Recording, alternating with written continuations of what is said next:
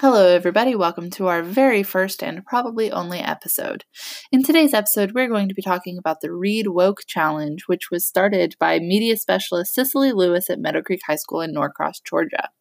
She saw in her school a need for more representation in the literature that her students were reading, and so she decided to set up a challenge to do something about it. Since she has started this challenge in her own school, the trademark has started to spread, and more people are participating in this challenge across the state of Georgia and across the nation. So, what does it take for a book to be woke?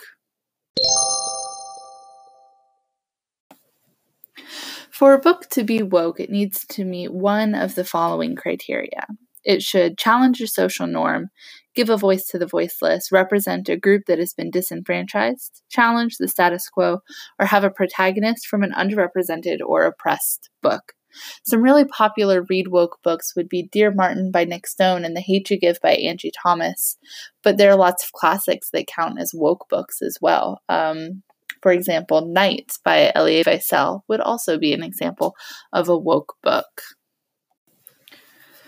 We recently started a Read Woke challenge at my own high school to get students reading more outside of their comfort zone and outside of the worldview that they already know, and it's really taking off.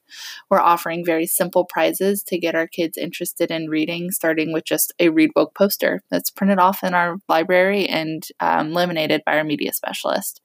And it's really gotten kids interested in reading more outside of just the curriculum. So try Reading Woke today.